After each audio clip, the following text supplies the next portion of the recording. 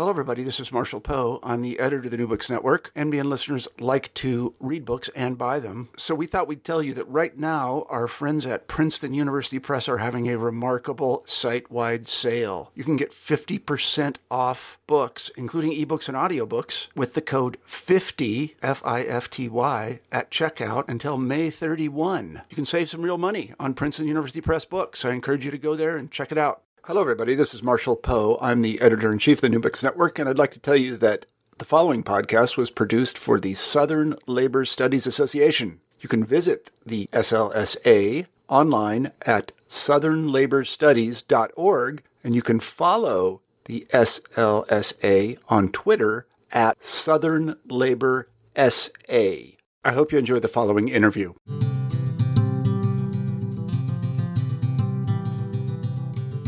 Welcome to Working History, a production of the Southern Labor Studies Association. Become a member online at www.southernlaborstudies.org. I'm series host Beth English, and today I'm speaking with John Weber, Assistant Professor of History at Old Dominion University. He is the author of From South Texas to the Nation, The Exploitation of Mexican Labor in the 20th Century, published by the University of North Carolina Press. John Weber, welcome to Working History. Well, thank you for having me. Your book, From South Texas to the Nation, explores a part of the United States that in the early 20th century became one of the most lucrative farming regions in the country. And I'm hoping that you could start us off by explaining exactly where we're talking about. In other words, what are the geographic boundaries of what you're calling South Texas? Okay, absolutely. This is at the very most basic level, right? The very sort of southern tip of Texas, looking primarily at the area with sort of San Antonio at the north down to the border. So while it's only a small part of Texas, it is actually a very, very large region. It's 250 plus miles from north to south, relatively wide. Just to give you a comparison, it's a little bit larger than the state of Pennsylvania. So while we're only dealing with one part of a state, it is relatively large. It's linked together and has been traditionally by trade networks. By a, always having a fairly large Mexican origin population. In a lot of ways, there's a bunch of things that hold it together, though it is a fairly large region that I'm looking at. Okay. And then, in the same vein, can you give us a sense of what South Texas was like around the turn of the century, before large-scale agriculture took off there? What was the economy like, and who was working and living there primarily, and what were they doing? Okay. In a lot of ways, because it's sort of starting to change as we get into the late 19th century, towards the turn of the century. Deep South Texas, the southernmost tip of this region I'm looking at, was largely ranching society. So it was fairly isolated. It was fairly small population. Demographically, it was predominantly Mexican and Mexican American. Though that starts to change in parts of South Texas as you get back to about the 1870s and 1880s when the railroads come in. They start to get a sort of, more of a link to the rest of the country. That shifts trade networks. That leads to sort of higher capitalization, which leads to land consolidation, which means that, the economic activities that are going on in some of those regions start to change. But for the most part, when we're looking at 1900, South Texas is still relatively isolated. It is still economically not terribly important on a national scale. And it is still kind of largely looked at as being fairly sort of far distant from the seats of power. It's relatively desolate. And there's really not, as far as most people are concerned, beyond the rancheros that live there, much kind of economic use for much of the territory. Okay, and so what changed? What kicks off the agricultural boom that really shapes this region in the 20th century? In a lot of ways, there's a bunch of things that all happen simultaneously in the early 20th century. One of them, and the thing that kicks all of this off, is the entry of the railroads into Deep South Texas. The railroad reaches San Antonio in 1877, reaches parts of South Texas, Corpus Christi, Laredo, Eagle Pass in the 1880s, but it doesn't reach Brownsville in the southern tip of Texas until 1904. And when that happens, really, it immediately kicks off, enormous amounts of capital start flooding in. Suddenly a region that was too isolated and too desolate now has money for the shift from ranching to farming. And all of that is also happening by accident at the exact same time that the Mexican Revolution is beginning, a few years later in 1910, which by the middle of the 19-teens is sending massive migration waves into the United States, people largely just fleeing the war. And really, when you have those two things combined, you have all at once enormous flood of capital, which ends up triggering a migration from within the United States, where large numbers of people coming primarily out of the Midwest and the Southeast move into South Texas, basically as the new hoped for kind of boom region for agriculture. And they are then met by huge numbers of refugees leaving Mexico, who in a lot of ways become the labor force that really helps to completely shift the economic basis of South Texas, but also really turn South Texas through their labor power into a much more important economic region than it had ever been in the past. Okay, so let's delve into this a little bit more in terms of how this agricultural boom changes South Texas. So, how did it change with the development of this farming society versus what you had talked about in terms of in a lot of ways, some of this is inevitably going to happen whenever you go from a ranching society to a farming society. The bases of each society is inevitably going to be different, right? Ranching societies tend to be they're incredibly labor and land extensive. So you don't need many people. You need an enormous amount of land to undertake ranching successfully. Farming is sort of the opposite, right? You don't necessarily need an enormous amount of land, but you do need an enormous labor supply. So it's incredibly land and labor intensive. So as you sort of shift from one to the other, essentially everything else in the society shifts with it, right? The demographics obviously change as you have to have a much larger population to farm than you do to ranch. The political structures in ranching societies are largely built on isolation. The political structures that come as a result of the farming society are instead built on, largely, as it turns out in South Texas, the economic needs of the farming elite that emerges relatively rapidly. So as a result, by the time you get into the 19-teens and 1920s, you've had this incredibly rapid shift where you go from having a society that is, again, largely sort of built on isolation, largely built on ranching and fairly small-time agricultural pursuits, has suddenly become this major boom area. And more the farm elites that dominate this society are trying to make sure that the political structures sort of match what they want. And what they want is obviously the political structures to do to accomplish the sort of economic goals they want. But also to, in essence, guarantee what for them is the most important aspect of their society, which is the availability of a readily exploitable labor supply. So in a lot of ways, the political structures, the economic structures become inevitably built in South Texas around the idea of temporary migrant labor. But more importantly, around the idea that migrant labor, during the off season, they want it gone because they don't want to have the kind of reciprocal duties that come with something like tenant farming, sharecropping, the kind of methods by which Southeastern agriculture is still working in the early 20th century. Instead, they want that labor there for as long as they need it, and then they want it gone.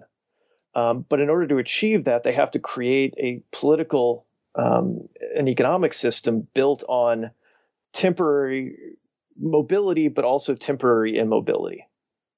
So in a lot of ways, the society they create is largely built around this really kind of delicate balancing act, in a sense, of encouraging mobility so that they don't have these sort of long-term reciprocal duties with their labor force, but also making sure that mobility doesn't end up giving workers the power to move on for better job offers, to dictate terms to farmers, right? In a lot of ways, it's constantly sort of built on this very delicate and, in a sense, kind of parasitic relationship.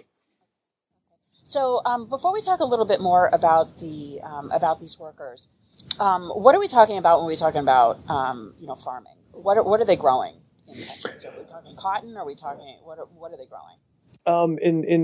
depending on where in South Texas you're looking, it's different things. Cotton is certainly one of them. In the lower valley, there's cotton growing. In the Corpus Christi area, there's an enormous amount of cotton. By 1930, Nueces County, which is where Corpus Christi is producing more cotton than any other county in the country.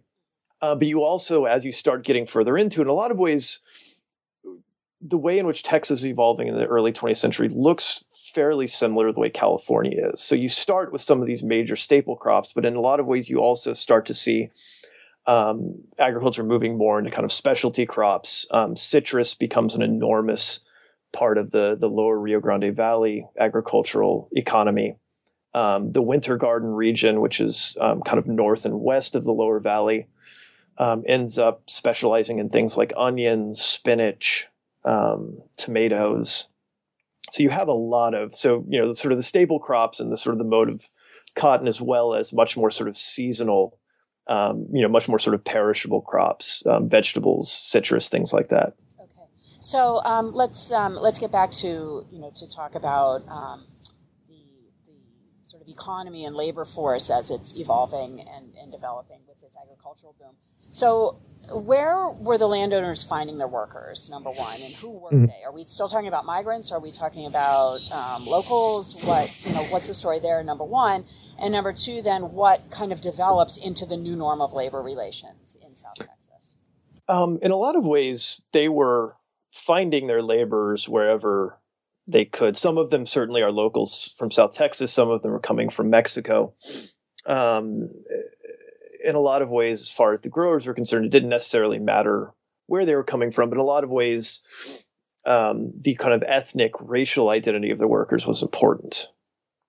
They were, very clear that Mexican labor was who they were looking for, whether they were Mexican Americans or Mexican citizens. In a lot of ways, was sort of immaterial for the growers. The point was the idea for them was that Mexicans, as a distinct ethnic and racial group, were inherently less powerful, especially as they sort of really, as part of the farm takeover of South Texas, really cement segregation in South Texas, largely targeting Mexicans as the sort of central aspect of their society. So in a lot of ways, for growers, it was not entirely immaterial, but largely immaterial which side of the U.S.-Mexico border they were from. So there were many from the towns and cities of South Texas who were part of this migrant stream. There were many who were migrants from Mexico who would, again, kind of, who were always an important part of this sort of migrant stream that really begins and ends in South Texas, starting in these years in the teens and 20s. And so what develops then into the normative labor relations? Oh, I'm sorry. That was the second part of your question. Yeah.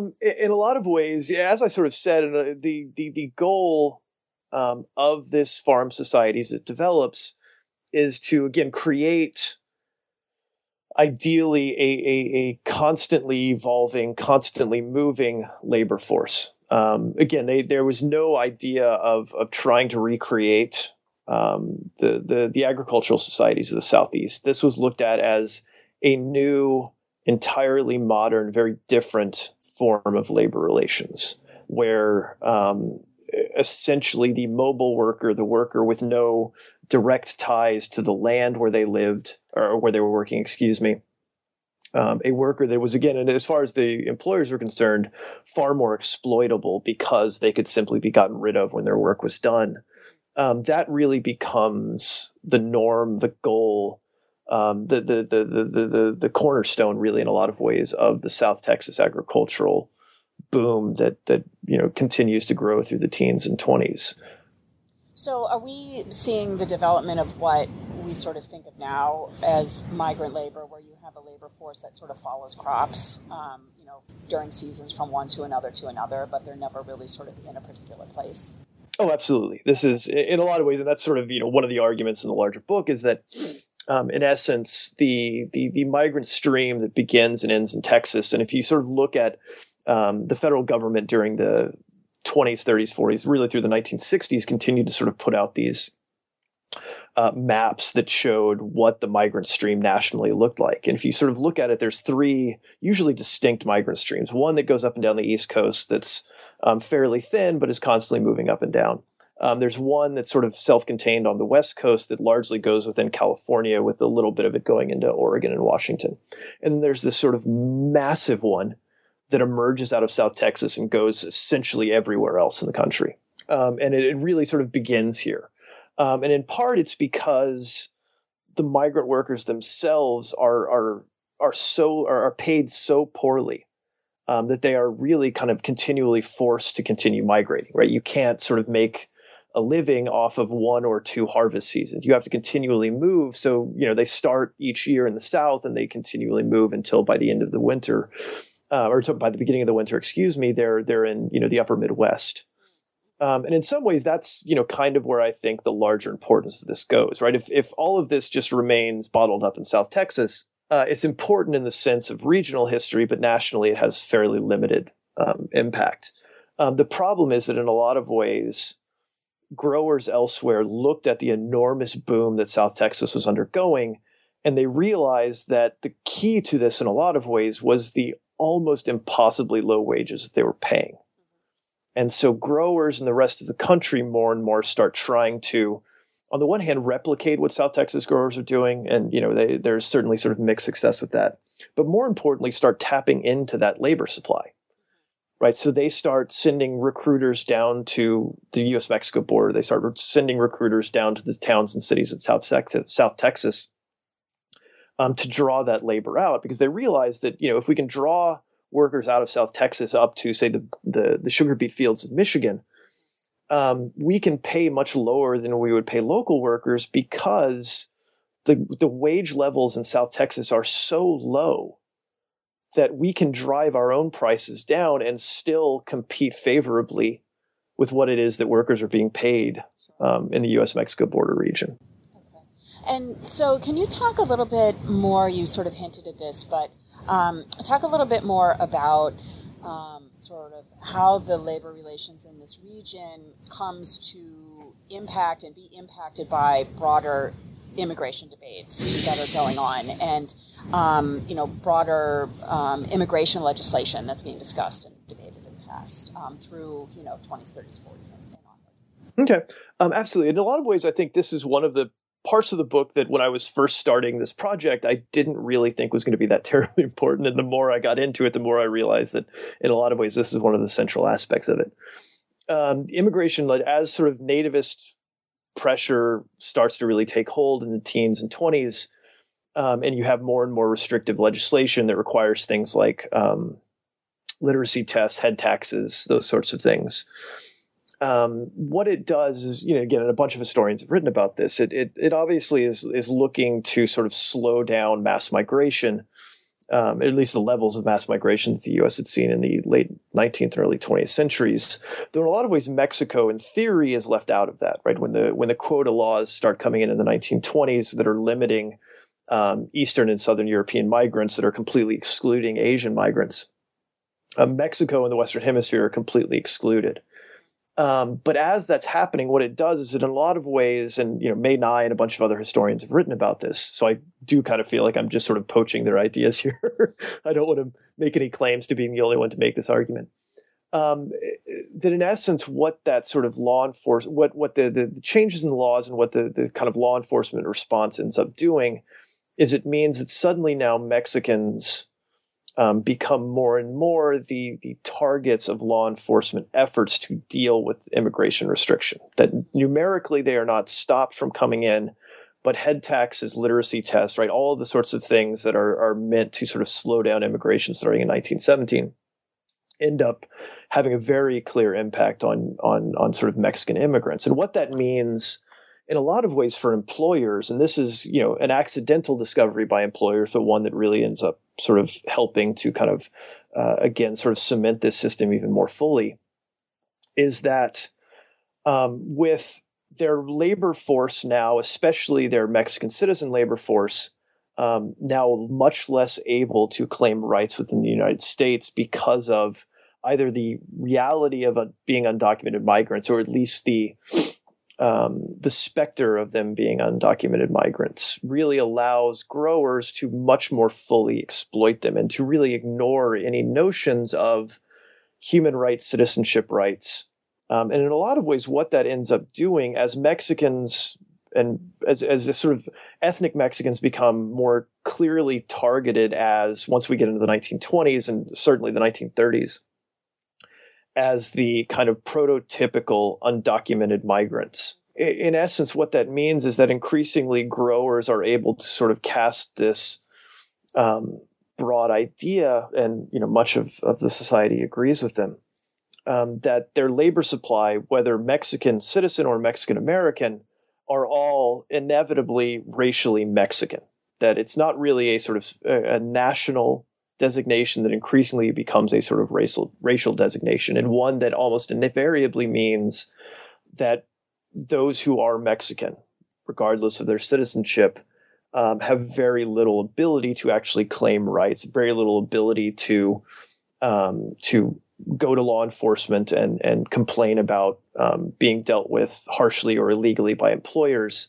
So in a lot of ways, what the sort of increasing notions of border control, the kind of the growth in nativist contentions trying to shut out really all immigrants, but really especially looking at the way that Mexicans are dealt with, especially in the debates in the 1920s, is that in a lot of ways, even though it in theory threatens growers' ability to get more workers, which is really their kind of starting point in looking at all of these debates, it actually ends up helping them.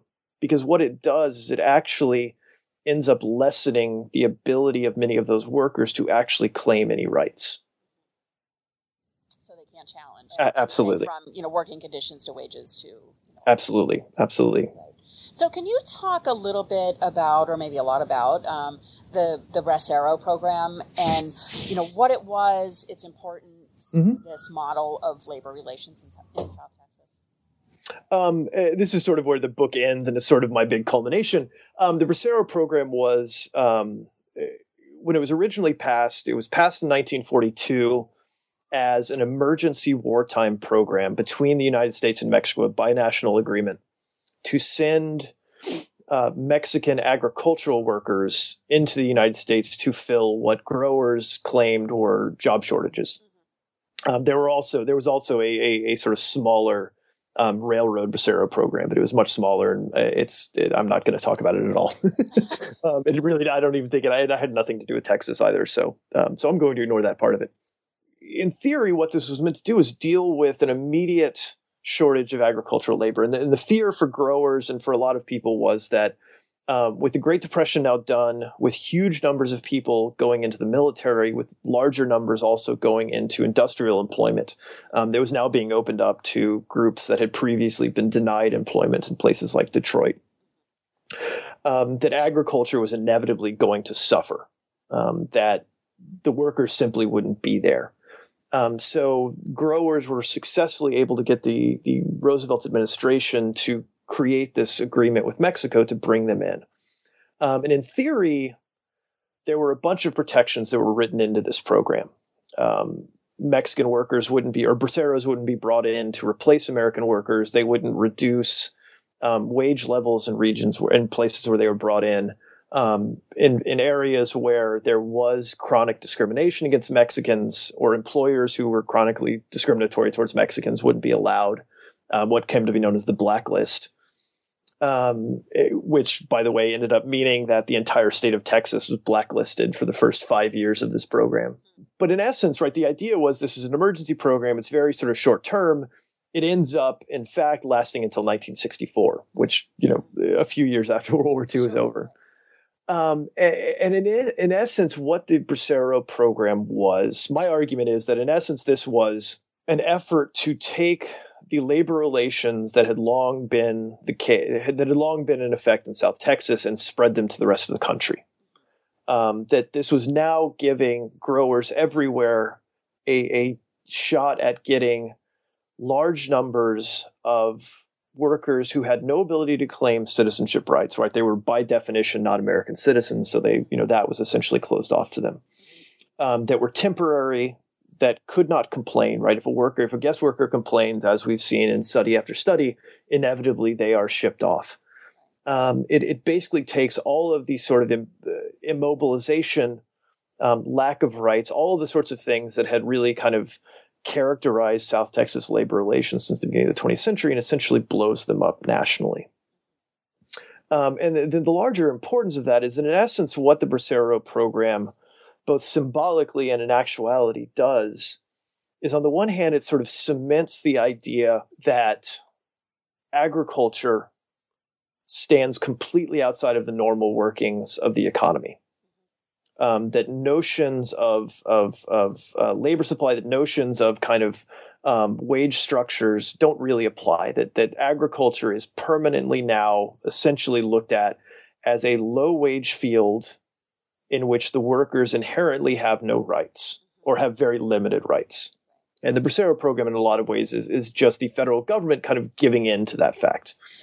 It also, in a sense, is making a larger argument, or I think is making a larger sort of important kind of symbolic point about immigration along the U.S.-Mexico border. That, in essence, what this is saying is that immigration across the U.S.-Mexico border likewise stands completely outside of the normal workings of the way that immigration is dealt with in the United States.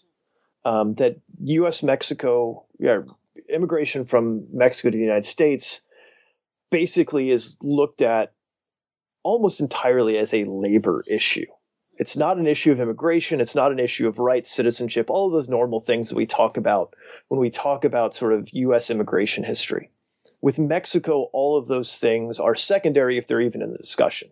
That this has almost always been a case where, and the Bracero program really only cements this idea more solidly, that Mexico is really only there as a sort of labor supplier, that Mexican citizens are there as workers, in the case of the Bracero program, temporary workers, and that in essence, that's where this entire thing begins and ends.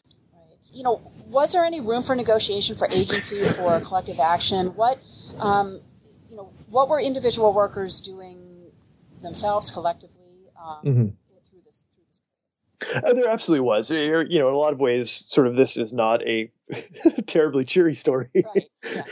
It's not one where sort of the agency, the negotiation really sort of jumps out, but there absolutely was. In a lot of ways, this is sort of one of the issues of sort of migration itself, of sort of large scale migration, is that for the migrant workers themselves, migration was both part of it was one of the methods by which they're exploited, but it was also their ability to at least wield some authority, right? Again, when they're immobilized, obviously, they're much of that agency is taken away.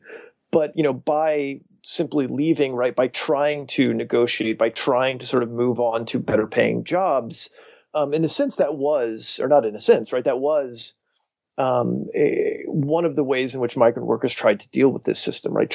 Constantly looking to find better paying jobs, constantly looking to find better conditions. So in a sense, right, the migrant stream is itself this very sort of strange combination of both hyper-exploitation and kind of constant efforts by the workers themselves to find agency, right? To sort of to find grounds to negotiate. And in the end, the growers were never able to make a complete closed system here, right? They're very successful at doing much of what they want to do, but the workers are still able to find cracks in that system. They're able to find room for negotiation. There's also, and in a lot of ways, this is, I think, going on to your question, one of the biggest obvious differences between agriculture and industrial employment is that unions are certainly not absent in agriculture, but they tend to be much rarer.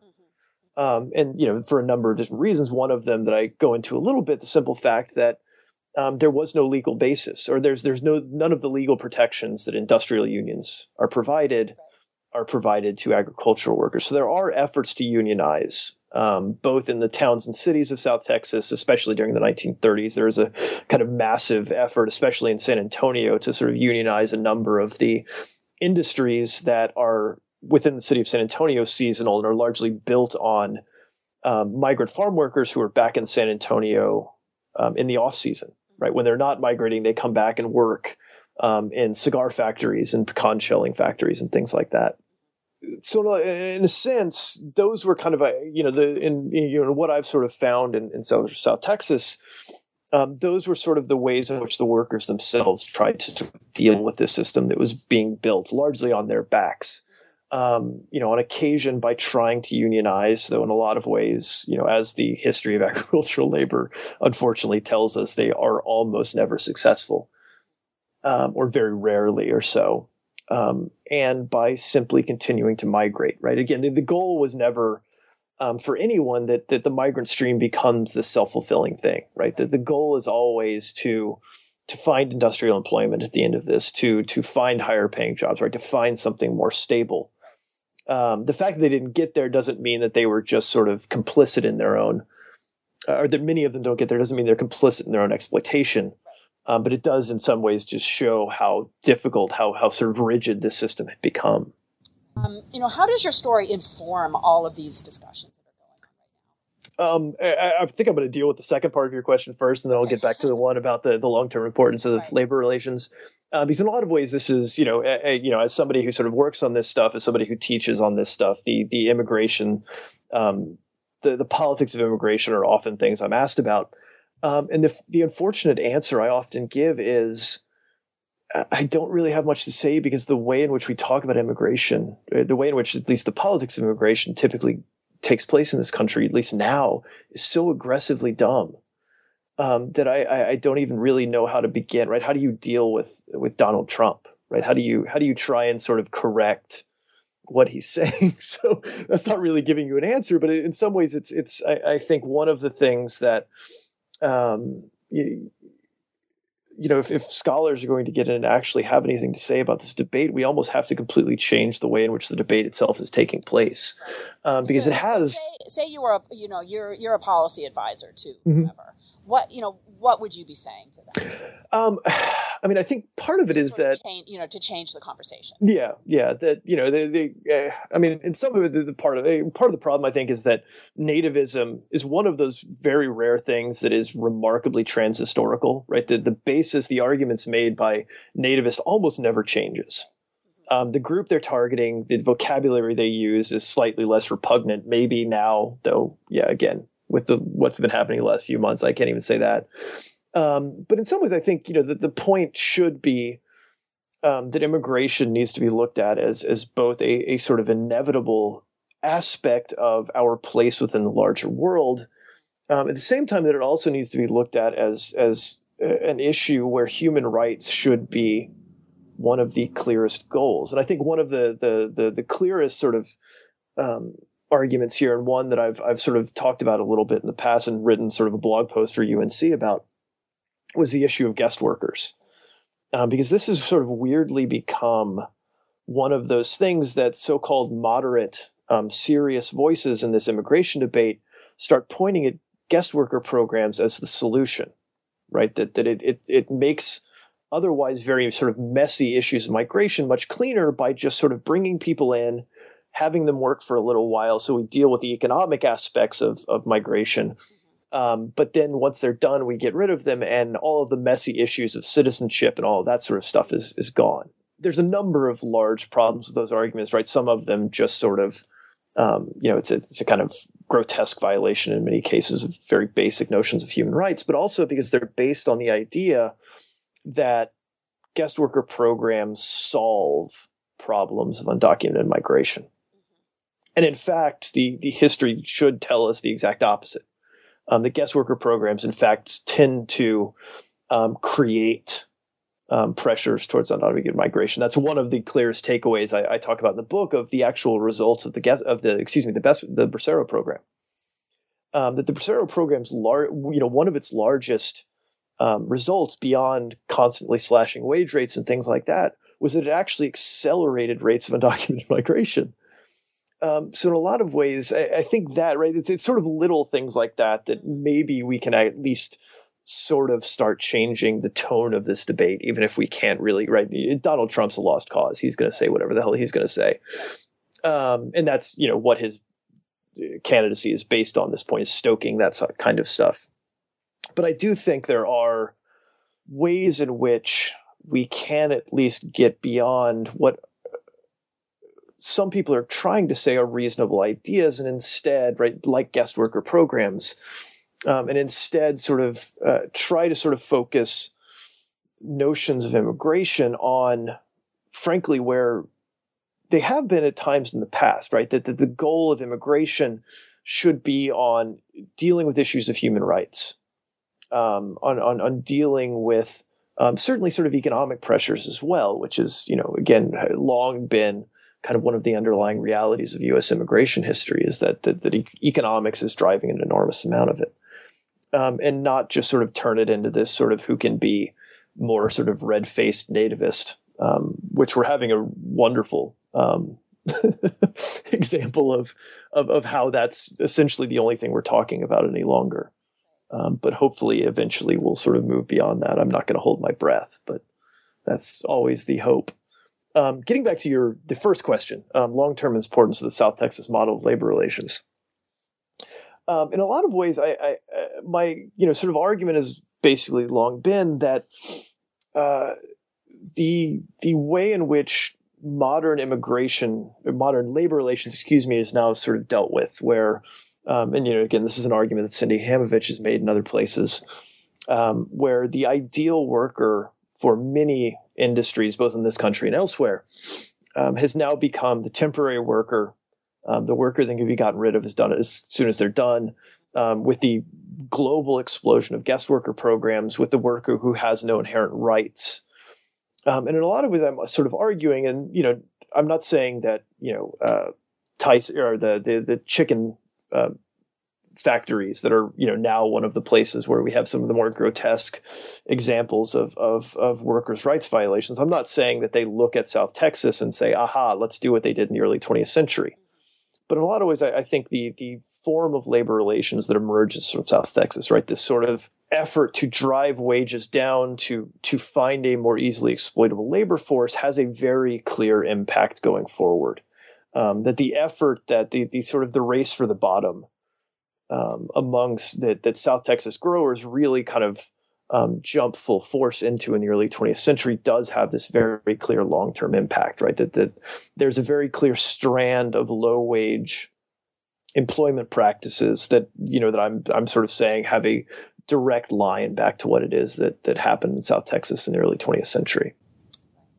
Well, John Weber, you've given us a lot to think about, and your book is a great primer for anybody who's interested in sort of thinking historically about these broader debates that are certainly, as you noted, still very very salient day to day here. So, thank you very much for joining us on this episode of Working History.